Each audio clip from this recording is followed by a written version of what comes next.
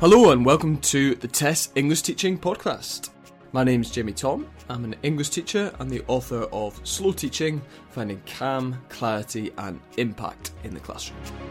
This podcast has been set up with the simple aim to provide a space for English teachers to reflect on areas surrounding our subject. As teachers, we know how important English is for young people. And by the nature of our subject, we're inquisitive, reflective and committed to learning. And as Jeff Barton wrote in his inspiring 12 Things Great English Teachers Do, great English teachers are passionate. They're passionate about many things. Books, literature, theatre, their classes, film, wine. They're people to be reckoned with. People with opinions, people you can't ignore. This monthly podcast will aim to fuel that passion and give voice to English teachers. It will also give us the opportunity to take an hour out of our frantic school experience to continue to move forward as professionals. Each month, there'll be an interview with some of the driving forces of English teaching from across the UK and the world. People who are experts in the various fields of English teaching. People you certainly can't ignore. Becky Wood and Nikki Carlin set up Team English 2 years ago and now have almost 18,000 online followers and are a driving collaboration across the country. I hope you'll agree that this journey and what Becky and Nikki have learned throughout the process makes for fascinating listening. John Donne's famous poem might have cried, "No man is an island." Yet in schools, plenty of teachers are metaphorical islands, working intensively hard, growing more and more frustrated with the various demands on their time. The reality is that workload for English teachers can be particularly intense, planning, new specifications and huge piles of that terrible marking. Finding ways to better collaborate and bring together teachers would appear to be one of the main ways in which we can prevent stress and improve retention in our profession. In our interview, Becky and Nikki explore how we can work more efficiently and effectively in the years to come. Learn how to collaborate and use the strengths of those around us better and start to take more control of that elusive work-life balance. I hope you'll find it both practically useful and as encouraging as I did as the nerves of another school year begin to appear. So without further ado, I'd like to introduce Becky and Nikki, and I hope you enjoy the first episode of the Tess English Teaching Podcast. Becky and Nikki, welcome. Thank you so much for being the first guest on the show. Very welcome. We're really excited to speak to you today. The first question is just a little bit of a sort of English warm-up. So, Nikki, who's your favourite literary character and why? Well, my favourite book is It by Stephen King, so my favourite character comes from there. It's Bill Denbrough, who's like the leader of the Losers Club. He's the little, like the main boy in the novel. I always think as an English teacher I'm meant to choose a character from like a classic or something. But no, Bill Denbrough, he's dead brave and he's really wise and he's a really good leader of all the other kids, and I think he's just an awesome sort of like role model for young boys. I really like him. Fantastic choice. That's a very original choice for the first ever choice. Brilliant. Thank you for that, Nikki. Right, Becky, who do you think? A bit like Nikki, I thought I should go for some kind of, highbrow literary character, but no, I'm going to go for Harry Hole from the Joe Nesbo books. Fantastic. Because he's just, I like characters that are broken in some way because they're real. Mm-hmm. He's very broken. He's an alcoholic and, things don't go quite right for him. Life hasn't gone quite right. Relationships haven't gone quite right. And I love him. And I find it very difficult, actually. I watched the film the other day of The Snowman, and it wasn't Harry Hole in my head. But Harry Hole is a fantastic character, and if you haven't read any of those books, read them. That's two very sort of original and creative choices to start us off with. Brilliant. Thank you very much for that, guys. I think listeners would really appreciate, just before we start talking a little bit more about the journey of Team English, just about your own teaching experiences, or what kind of schools are you teaching in? You know, how did you get into teaching English? Maybe Nikki, if you wouldn't mind starting off for us. Yeah, I've been teaching for 10 years now, and I've been in the same school all that time. The school that I did my Block B placement in, I really wanted to stay. Unfortunately, some people left, so I got an opportunity to stick around. Yeah, I love my school. It's really, really diverse. There's lots of EAL pupils, lots of SEN, lots of pupil premium, and I think I get a lot of satisfaction out of working in a school of that sort of makeup. And that's why I've never left, really. And I've been really fortunate to have lots of opportunities there that has led for me, you know, going from being an NQT to director of faculty. I may have gone if the opportunities hadn't come up there, but I've just been really lucky that they have, and I'm dead passionate about working in the environment that I work in. It's like an inner city school in Manchester, like I said, very diverse, and yeah, I get a lot of satisfaction out of working there. I love that idea that you've gone through the journey in the same school as well, because it's all about, you know, building relationships and things there as well. Yeah, absolutely. That's superb. Brilliant. Thank you for that, Nikki. Becky, what about yourself? I've had a quite long journey to being a teacher. My parents were teachers. My dad was a head teacher. My mum was a Senko. Grandma was a head teacher. Granddad was a teacher. And wow. I always said when I was a teenager, I'm never going to be a teacher, because that was my act of rebellion. And fortunately, I found myself a single parent after university. And one of the ways that I could work and still pick the kids up from school was being a teaching assistant. So I started as a teaching assistant at my school that I work at now.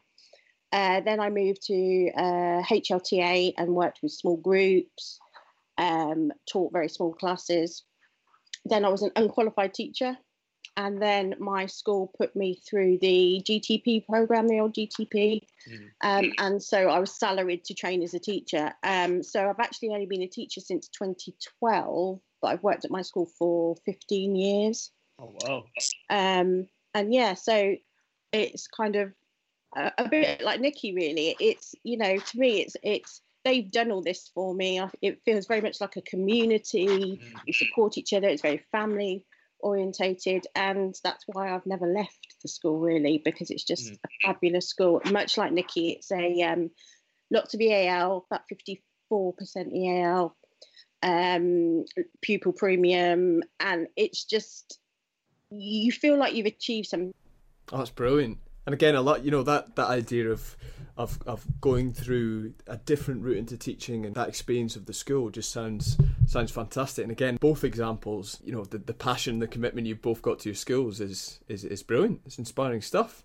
Right, we'll translate that passion and that commitment. And I'm really interested in kind of where your vision for Team English came about, because obviously, as I introduced you at the start of the show, it's been running for 2 years now, and you've amassed almost kind of 18,000 followers in that space of time. And I know from my personal experience how hugely helpful I've found it in terms of managing the complex life of being an English teacher, and, you know, even in terms of resources, in terms of building a community of English teachers. It's a really inspiring vehicle for change. So I wonder how you came about with the whole project, really, and then how it's translated over the past 2 years. Well, yeah. So basically, I was using Twitter a lot to share resources and to find resources and to ask for advice. And I don't think people really use them much anymore, but you know, you used to be able to set up lists on Twitter. Oh yeah, yeah. So I just thought I wanted to find like a central location of where I could find English teachers, and so I just put a tweet out one day that said, I'm starting a list called #TeamEnglish. If you want to be added to the list, then just message me. And in one Saturday afternoon, I got about 200 responses, and I was like, "Oh, wow. Blimey. Like, people really want this." Yeah, yeah. So for a couple of months, really, it was just a list and people using the hashtag. And then I'd become quite friendly and chatty with Becky on Twitter, and with a couple of other people as well who were with us at the start of it, but then sort of pulled out. And yeah, I just messaged her one day and was like, I'm thinking of starting up an account for #Team English, and do you think you want to be a part of that? I don't think I could run it on my own. It's going to be quite a big job. It seems like people want this. And yeah, she said yes. So we set it up, and like within a very short period of time, we had a lot of followers and people using the hashtag, wanting to share resources and blogs, and it just grew and just kept growing. So there was obviously a need out there for it. So where do you think that need comes from then? Why do you think that people were so keen to get involved in that concept and that idea of bringing English teachers together? I know that when I started using Twitter to find English teachers and resources and stuff, it's because I felt there was something lacking from my own training and my own school. And that's no discredit to my school. I think schools don't really know the best ways to provide subject-specific CPD. And I think that's nationwide. But I knew on Twitter, I was, I know it's a really contentious debate, but I was learning what the difference was between being a trad or a prog and reading all these blogs about approaches to teaching different texts. And suddenly I was exposed to all of these ideas that I had not had access to before at all. And so I thought other people must feel like this as well. And it turns out they do. It's about CPD really, and finding it in an alternative place. Teachers sort of crave that as well. I think as a species, as it were, we sort of crave ideas, and we crave how can we improve things, or how can we change things, or how can I do something a bit differently and make my teaching a bit more exciting. And I think that's not available necessarily in schools, as Nikki said. There's lots of sort of very generic CPD, but not necessarily things about your subject. So people sort of turn to wherever they can find it, and Twitter is a great place to do that. Teaching can be quite an insular profession as well. We're kind of in our own little boxes half the time in classrooms, and there's not enough mechanisms in schools itself. And I want to touch on this a little bit later about what you've learned about ways in which we can collaborate in the school environment a little bit better. But I think what you're providing is that kind of instant point of collaboration that we can access really easily, and it's simplified and lots of people can get involved in it. So I'm interested if you faced any kind of challenges with it, because I think with that scope of people and that amount of people, has there been any difficulties you faced in terms of sharing resources and ideas, and how have you gone about moving away or improving that situation? I think one of the things we try to always do with Team English, you might notice from the Twitter account, the actual account itself doesn't tweet much out. We often just retweet stuff. I think we've managed to avoid any sort of troubles or difficulties with it really, because we don't, it's very, non-bias. We just share stuff and put stuff out there. We don't engage in educational debate. We don't promote one type of teaching over another. We just share, and people can take what they want from that. And I think that sort of keeps us out of, a lot of the debates that can occur around education and things like that. So, I've not had many difficulties with it that I can recall. Oh, superb. Easy. You get the odd person that forgets that we're sort of teachers teaching a full timetable, and therefore we can't retweet their item 24 hours a day. 20 to 11 when I've got year 10 or whatever. So that's sort of some, but really we haven't come across anything sort of major. I think it's been a nice sort of positive actually. And I think that's partly because, as Nikki said, we've just been careful not to engage, not to give our sort of personal views on things. If I don't think a resource is particularly good, but that doesn't mean that somebody else might not find it good. So that's it's just keeping non-bias really. Brilliant. And I think, as I said before, that sense of it being simple, easy to access and direct really helps with that as well. What about your own kind of well-beings and things? How much time do you have to invest in keeping ahead? Because as it's grown and grown and grown incrementally over the past 2 years, it must be a huge amount of time in terms of what you're putting into it. Although I know, the idea that it must be sort of cognizant of the fact that you're helping a huge amount of teachers, and that must help to motivate. But I still wonder how you manage to fit it all in terms of time. when we first started it, I made the mistake of having my notifications switched on for Team English. Oh, that was a bad idea.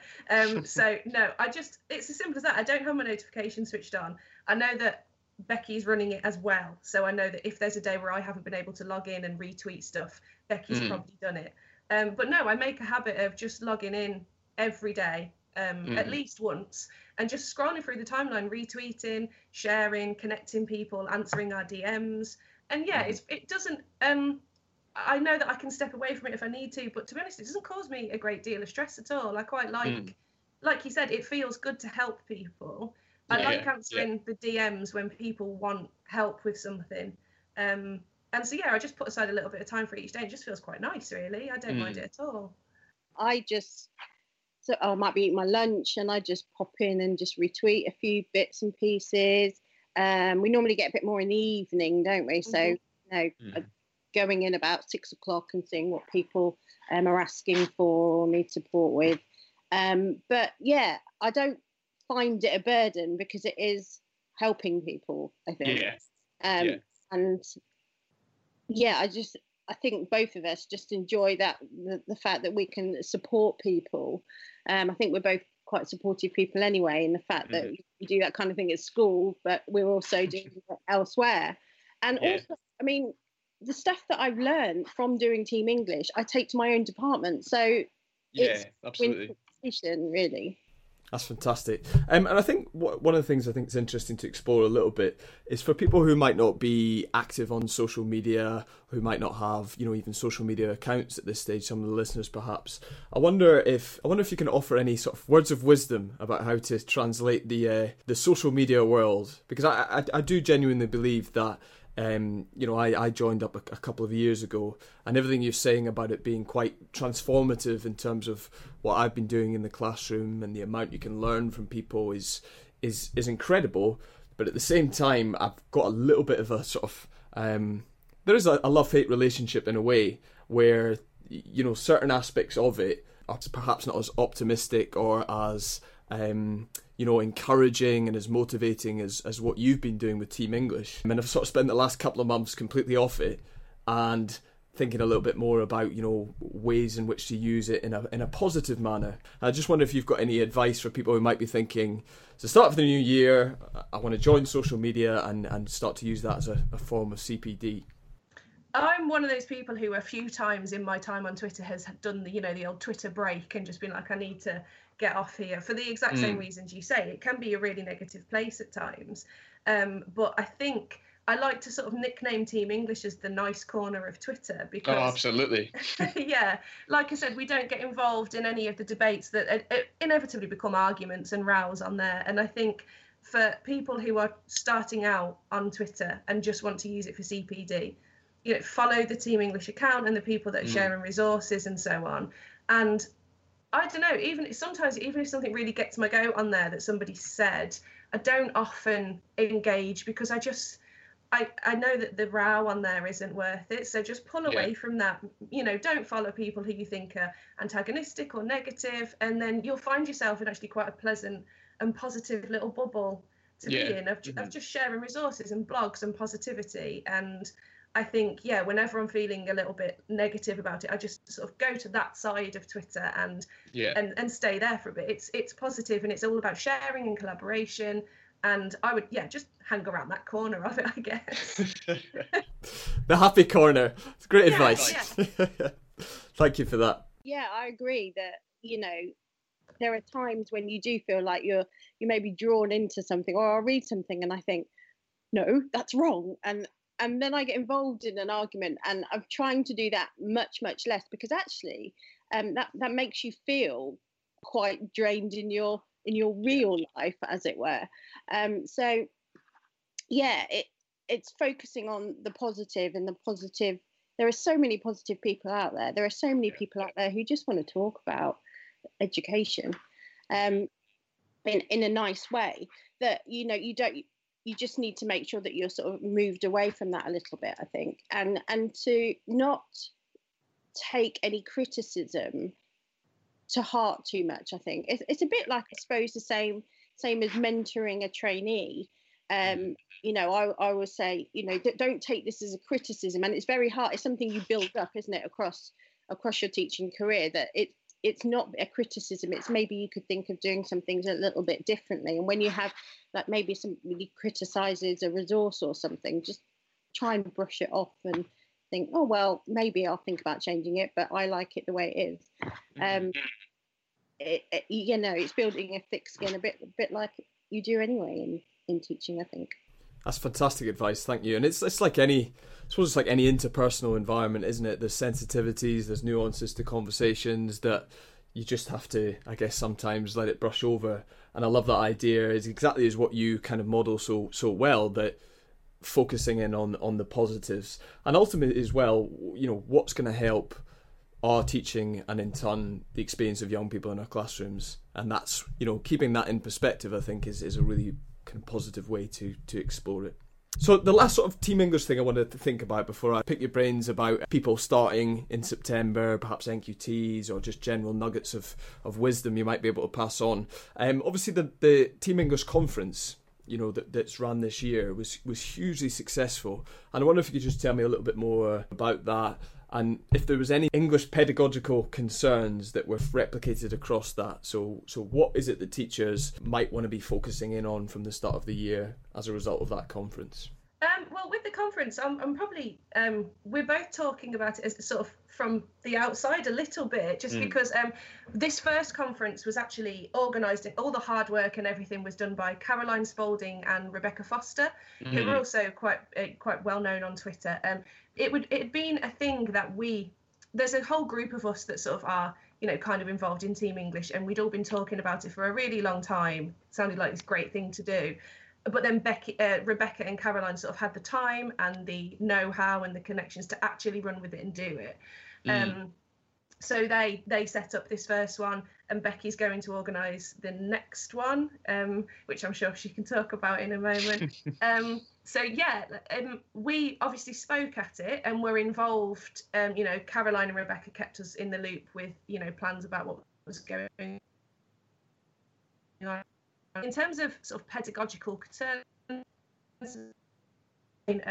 sort of said after the first one that happened about a month or so ago, what she noticed was that the sessions that were most popularly attended were the ones that were about specific concerns that English teachers are having right now. So I think one of the really popular ones was boys engagement.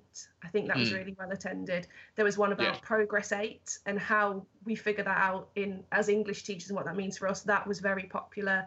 And so the really, really subject-specific sessions that were less about leadership or collaboration or whatever, they were really heavily attended. And so the vocabulary one, I think, was really, really popular as well. And so we want to make sure that what we continue to offer in future focuses in on those things and stays really relevant to what English teachers are experiencing in the classroom every day, because that's clearly what they want. See, we were a little bit sort of outside for this one, and it's been fabulous seeing what Caroline and Rebecca did. Yes, there will be a next one next year. No pressure, Becky, no pressure. It is in the process of being organised, and hopefully at the beginning of September we may be able to announce exactly when and where this will be. Oh, fantastic. But again, we're looking at the same sort of thing, and like Nikki said, what was interesting and what Caroline was saying was that actually it was the subject that people were interested in, rather than sort of the name of the person giving the workshop. It's much more, there seems to be a few concerns really across English teaching, and I think particularly across things like obviously GCSE, but also what do we do with our key stage 3s to make sure that they are ready for GCSE without making it GCSE, just 5 years of GCSE. And also I think transition as well is a topic that a lot of people are talking about at the moment, this transition from key stage 2 to 3. So hopefully they're the kind of things that we want to perhaps have workshops on in the next conference. I'd also like to bring in a bit more primary, because I think we can learn a lot from primary as secondary teachers. And I think it would also give them a sort of an idea about where they go from Key Stage 2. So what do we expect them to be able to do at Key Stage 3? So I think between us, and I think we need to build actually better connections between primary and secondary. It always seems to be sort of very aligned down the middle, where actually we need to collaborate together. And so we'd like to bring a bit more of that into it as well at this next conference, having a primary strand. And yeah, so I think it's it's evolving. You know, we're hoping that it's something that can happen every year, and that we can have around the country, and different people can be organising it, and that it's a sort of event every year for kids to come to. It's even more exciting in terms of bringing people together and providing a slightly more human element to the work you're doing in social media. It's just connecting everybody again on an even wider level. And I think you're absolutely right. There's a huge appetite for English teachers, and for all teachers, I think, to get that conversation a little bit more subject-specific orientated, because there's a sort of an overthrow of generic teaching guidance. There's so much information out there that I think people are really hungry for more subject-specific things. I know how well the conference was received, and moving forward, that sounds really, really positive and interesting. Sounds like you're all over it, Becky. Be brilliant. No worries. No pressure at all. Right, I wonder, guys, if I could just pick your brain for a little bit more September focused. For people who are starting to get that slightly anxious going back to school feeling, we're recording this middle of August. I sort of did a to-do list this morning, which nearly gave me a nervous breakdown, so I'm not going anywhere near that for quite some time. But with your experience in schools, your experience running Team English, I wonder if I can ask specifically first about collaboration in school and in the school environment.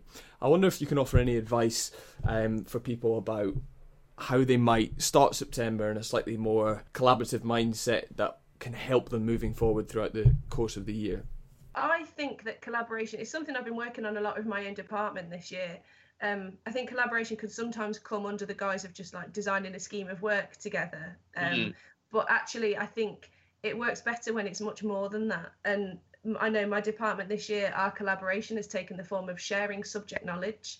And if new teachers, well, not just new teachers, new and old, like if you can find a way of finding time with your department to share subject knowledge with each other about the text that you're studying, and you create an environment then where everybody feels comfortable to ask for help, to say, listen, I do not get what this poem is about, can somebody help me? And you're bound to find somebody who is, a bit of an expert in Wordsworth, or just knows Macbeth inside out. Everybody in your department will have these different degree routes and different interests that you really need to take advantage of. And I think that's where real collaboration happens. If you can find the time to share subject knowledge and read together and study together, I think that can build so much confidence in a team, especially a new team. Yeah, I think that's really key. And it's exciting as well, isn't it? It's really energising when you're together as a department and you're not discussing sort of perfunctory to-do things, and you're going through, it's more about the reality of what we're doing in the classroom. And I think it really energises teachers to hear from specialists in particular areas, and it grows everybody's confidence as well, which is brilliant. You're right, it does just make everybody feel like they have something to say. And that just translates into the classroom. You suddenly feel much more confident. Yeah, I totally agree with Nikki, and I love what Nikki's been doing with her department in terms of having time to collaborate. I think that it is important to remember that everybody in your department can bring something, including as well. And as a mentor, I mentor for the SKIP program. Also, your trainees can bring a lot to the table, and a lot of ideas actually, because there's that enthusiasm, there's that freshness about them. And it's always important, I think, to listen to them. I love observing a trainee teaching, because sometimes I think, oh my God, that's a brilliant idea. Why have I never thought of doing that? And so I think it is really important actually to create a culture of collaboration within your department, that everybody feels that it's okay to share things, but also that it's okay to ask for help. Yes. There's people in my department who are amazing A-level teachers. If I wanted to push my year 11 that little bit, why should I not talk to them and say, okay, what would you do, about critical theory or whatever, that's going to push my year 11s that little bit further. Well, that's great advice, thank you. And I think it sort of replaces that slightly cynical view we might have about going back to, in September and the anxiety about it. It translates that into something hugely positive, doesn't it? And energising. And I completely agree about what you're saying about, trainee teachers as well, because there's that sense of joy and newness and exploratory things they're doing in the classroom that even a teacher of 10, 15, 20 years or whatever really wants to capture back that feeling. And that sense of growing and improving and developing, which is one of the brilliant things about teaching. Excellent, thank you. We've kind of touched on this a little bit with that conversation there, but I know lots of listeners will be feeling that same workload panic that I was feeling this morning writing that list. So I wonder if you've got any personal things or things you've seen other teachers do on Twitter or in your conferences and things that have meant they can take a little bit more ownership and control over that workload battle that I think as English teachers is particularly, I think we can be biased because this is an English teacher show, but it's particularly challenging for us. The marking, the specifications, the reading, the subject knowledge, it can be really difficult and quite overwhelming for teachers. So I wonder if you've got any nuggets of wisdom for listeners about managing workloads. I think my top tip, the thing that has reduced my workload massively over the last 2 years, is that I've stopped making PowerPoints unless they are absolutely essential, unless I really need something displayed in PowerPoint form. I just stopped using them, and it's saved me so much time of my own evenings with planning. The part of that comes down to the fact that my school invested in visualizers, which I think are one of the greatest inventions ever. So with a visualizer, I don't need a PowerPoint. If I need to write the date and tile down, I'll just, old-fashioned whiteboard, pen, blah, blah, blah. Anything I need to model, I can live model it in my notepad on the visualizer. I can, do that with the kids. I don't need to have typed it up beforehand. And anything I want to study, it's all about the text, really. So the text is under the visualizer. I am confident in my subject knowledge because of what I share with my department. And that's really all I need. As long as I know what I'm talking about and I've got the text, I don't really need anything else. I found I was filling my lessons with what I call busy work, just like fluff to keep the pupils doing something for an hour. And then I think it was with the introduction of the new spec, I just sort of realised that I needed to be more focused on academic writing, extended writing, lots of reading and stuff like that. And I just realised I was filling my lessons with a lot of stuff that wasn't necessary, and it has massively reduced my workload, and I think made me a better teacher, actually. Brilliant. And it's all about managing their attention as well, isn't it? Managing the students' attention. It's really interesting. Sort of Peps McRae's book, Memorable Teaching, he talks a lot about that in terms of being able to direct students' thinking where we want them to be really thinking. And as English teachers, as you say there, it's the idea of the text itself being central and their attention being worked towards that I think is really, really powerful. And again, even as English teachers, we feel the need to write everything on a PowerPoint and have it up there. And I was a real image hoarder for a long time as well, lots of lovely images, but it's just a huge amount of time that perhaps doesn't lead into anything meaningful. So I think that's really, really interesting. It has its place, definitely, but I think if you can cut it out, then do, and I think it'll save a lot of people a lot of time. Brilliant, thanks for that, Nikki. I bloody love a PowerPoint. And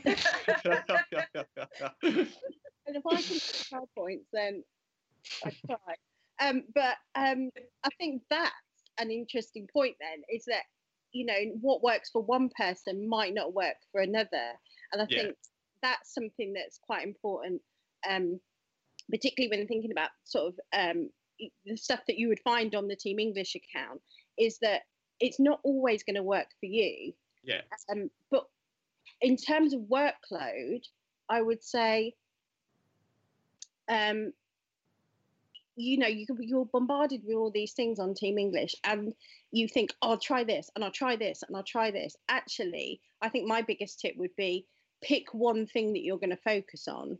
for that year and focus on bringing that in. You could try the bits and pieces along the year, but I think I've been, I've done things where I've gone, I'm going to try all of this stuff, and that's when it becomes overwhelming, because I'm constantly making new things or trying new things, and then it's taking me hours and hours and hours.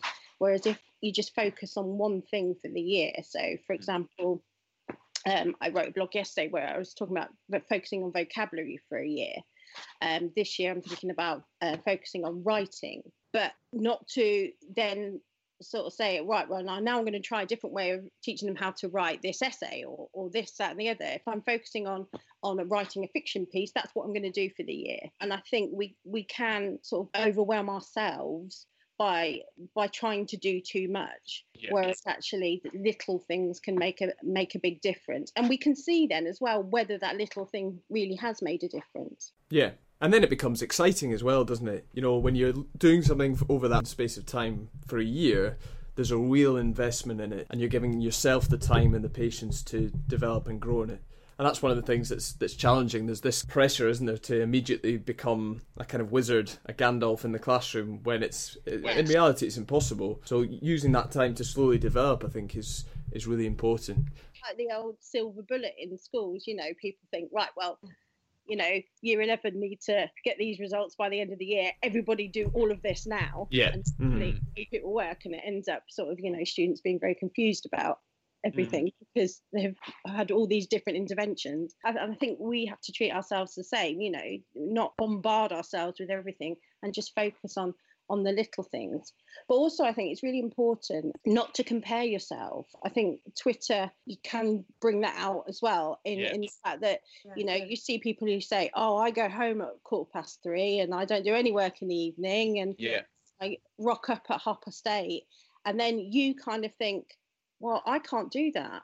And it's not comparing, it's finding how you work best and what's for your well-being. Definitely try, particularly I think as a new teacher, because I think a lot of NQT see people saying, I never work in the evening or weekend, and feel that they're a little bit inferior, and that's not the case at all. You have to work through it to find the way that's your way of working. That's brilliant advice. Wellbeing's become this thing where it's about endless pieces of advice, isn't it? It's kind of become something quite didactic even. This is wellbeing, do this, and this, when it's very much a personal journey, isn't it? It's finding the things that work for you. It's finding the way of working that fits in with how you want to live your life as well, I think, which is really important and really helpful advice. Thank you for that. And I've also got my tagline for the episode there. Becky, I bloody love a PowerPoint. That's great. Thank you for that. I'm going to put you on the spot then, just to sort of start to finish off. I wonder if you can offer, for people starting in September, 3 top tips each about how to have a brilliant academic year in English teaching. Pressure. I hope I don't tread on Becky's toes with any of these. But, so, number 1, if you have a GCSE class, read the examiner's reports.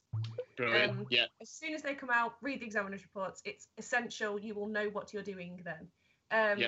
Again, another reading one, read the texts that you're studying. Know them inside out. If you don't enjoy them, find out why. Maybe do some research around them and try and find a passion for it if you can. Because it will be a really hard slog trying to teach a text that you do not like for the next 2 years. So lots of reading, read the examiner's reports, read the text. Oh, one more. Buy a visualizer. That's my top 3. Brilliant. So visualizer, examiner's reports, and read and immerse yourself in the world of the text. Yeah, absolutely. Great advice. Thank you for that, Nikki. Becky. 1, make PowerPoints. No.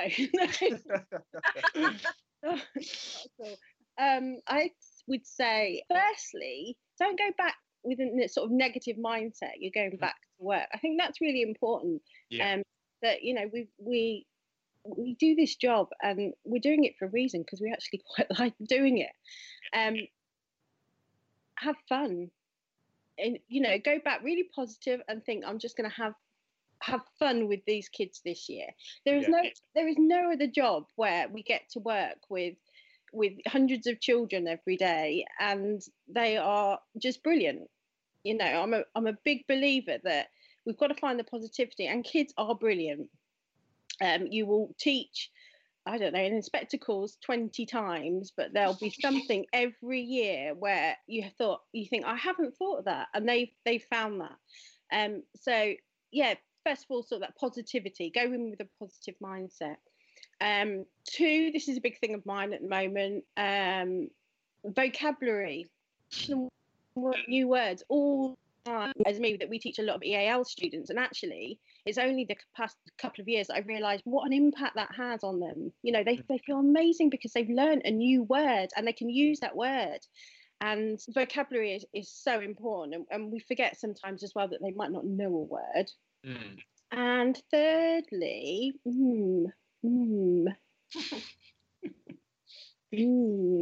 don't compare yourself. I'm just going to say, just don't compare yourself.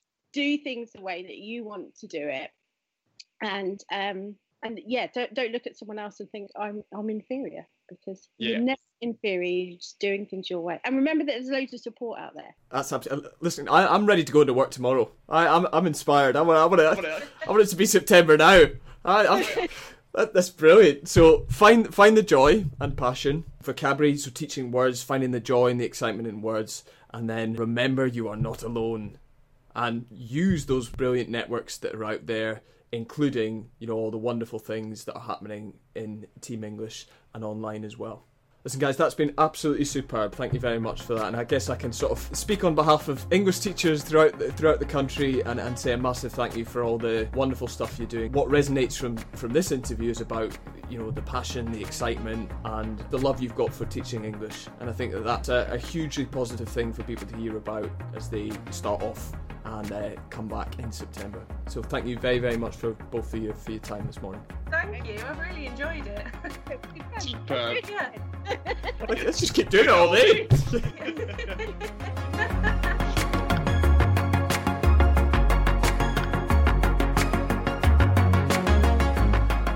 There's so much to absorb and reflect further on in that fascinating discussion. It was a real glimpse into the mindset of 2 experienced and skilled English teachers. Something that resonated with me was Becky's point that collaboration and communication is something that is an inbuilt need and desire for us as humans. My light summer reading has been The Epic History of Civilization, Sapiens by Yuval Noah Harari. I got fed up of it taunting me from the bookshelf. And that strength of humanity, collaboration, dominates the book. It's what sets us apart and has allowed us to make great progress in history.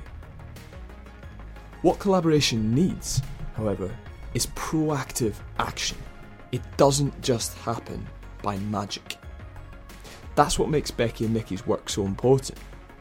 I certainly felt listening to them that encouragement and that confidence that anybody in a school environment can take on that role and collaborate and share more efficiently. For me, that will mean trying to learn more from those around me in the coming year and trying to make sure that those conversations about what I'm teaching happen with others. And I think it's those conversations that can be both energising and inspiring, be it with the excitement and originality a trainee teacher can offer, or the expert subject knowledge that a more experienced teacher can share and that's going to make our life easier. I think the exciting thing is that Team English can also offer a space to achieve that out with the school environment. And I think Becky and Nikki's advice on how to make the most of social media, CPD tool, was particularly useful. The point both raised about well-being, I think, is also vital. In the year ahead, finding the ways of working that fits best for us as individuals is so important. And what both suggested is there's no right or wrong way for us to work. There's only the way that works for us in our complex lives. Having the confidence to make decisions and take control over that is what will make a difference and help us to find a balance. And I think the final point would be about optimism. Without doubt, the quality that both Becky and Nikki radiated in that interview. And I think finding such joy, optimism and passion at work in schools comes from recognising all of the positive and wonderful things that exist in teaching. For me, approaching that at the start of the school year with that mindset is exciting and is motivating. So, to follow Team English on Twitter, they are at team_English1, and their blog, www.teamenglish1.wordpress.com, has got loads of excellent resources and summaries of things that we can use as English teachers. Thank you again to Becky and Nikki for their time and enthusiasm. This month, I'm also very excited to be speaking with Robin McPherson and Carl Hendricks, the authors of What Does This Look Like in the Classroom? They'll be providing some clarity about educational research and focusing on giving listeners some evidence-based clarity about how to motivate students in the English classroom, how we might manage behaviour from the start of the year, and tackle that huge challenge that we face as English teachers, which is feedback. Thank you so much for listening. I hope you found this first episode of the Tess English Teaching podcast useful.